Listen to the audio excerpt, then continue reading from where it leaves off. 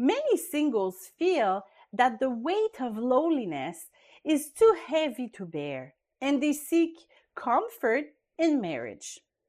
But is it wise to marry for only that reason?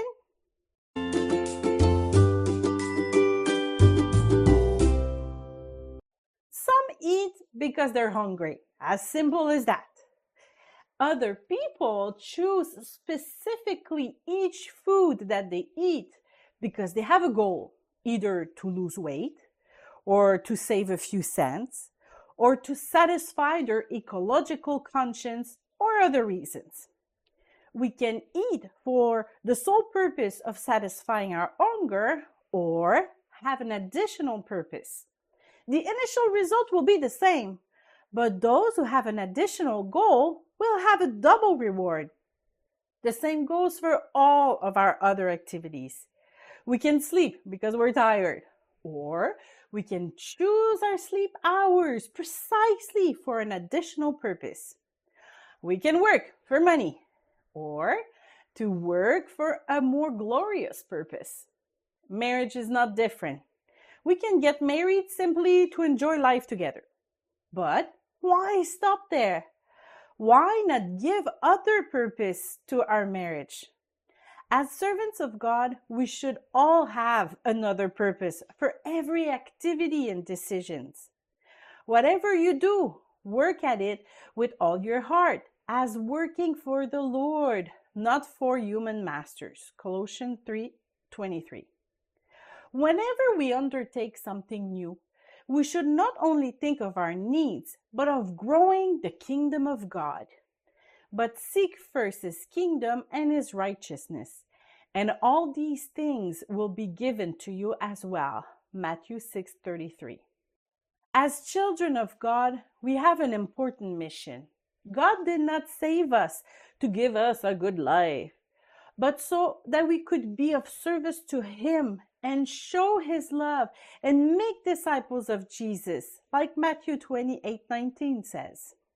We will not all be pastors or preachers, but we will all be Christ ambassadors, as though God were making his appeal through us. We implore you on Christ's behalf, be reconciled to God. 2 Corinthians 5:20. During our time of being single, if God promised you that you would get married, pray for your future marriage by giving a goal to your union. Not only will you be a married couple, but you will also be a couple that has an impact on the kingdom of God. Don't get married just to have kids, because you know what? They will leave one day. Don't get married just for immigration reason, or for more money, or for a bigger house. Aim for a much more important goal: to grow the kingdom of God. By setting a goal for our future marriages, we will pay more attention to the person we choose to marry. Those who have an ecological purpose for abstaining from certain food might seem crazy or too radical for those who do not share their goals. Do you see the resemblance here? If you see your future union as a way to enlarge the kingdom of God, you're not going to accept anyone as a partner. In the same way, your criteria may seem crazy or too radical for those who do not share your goal.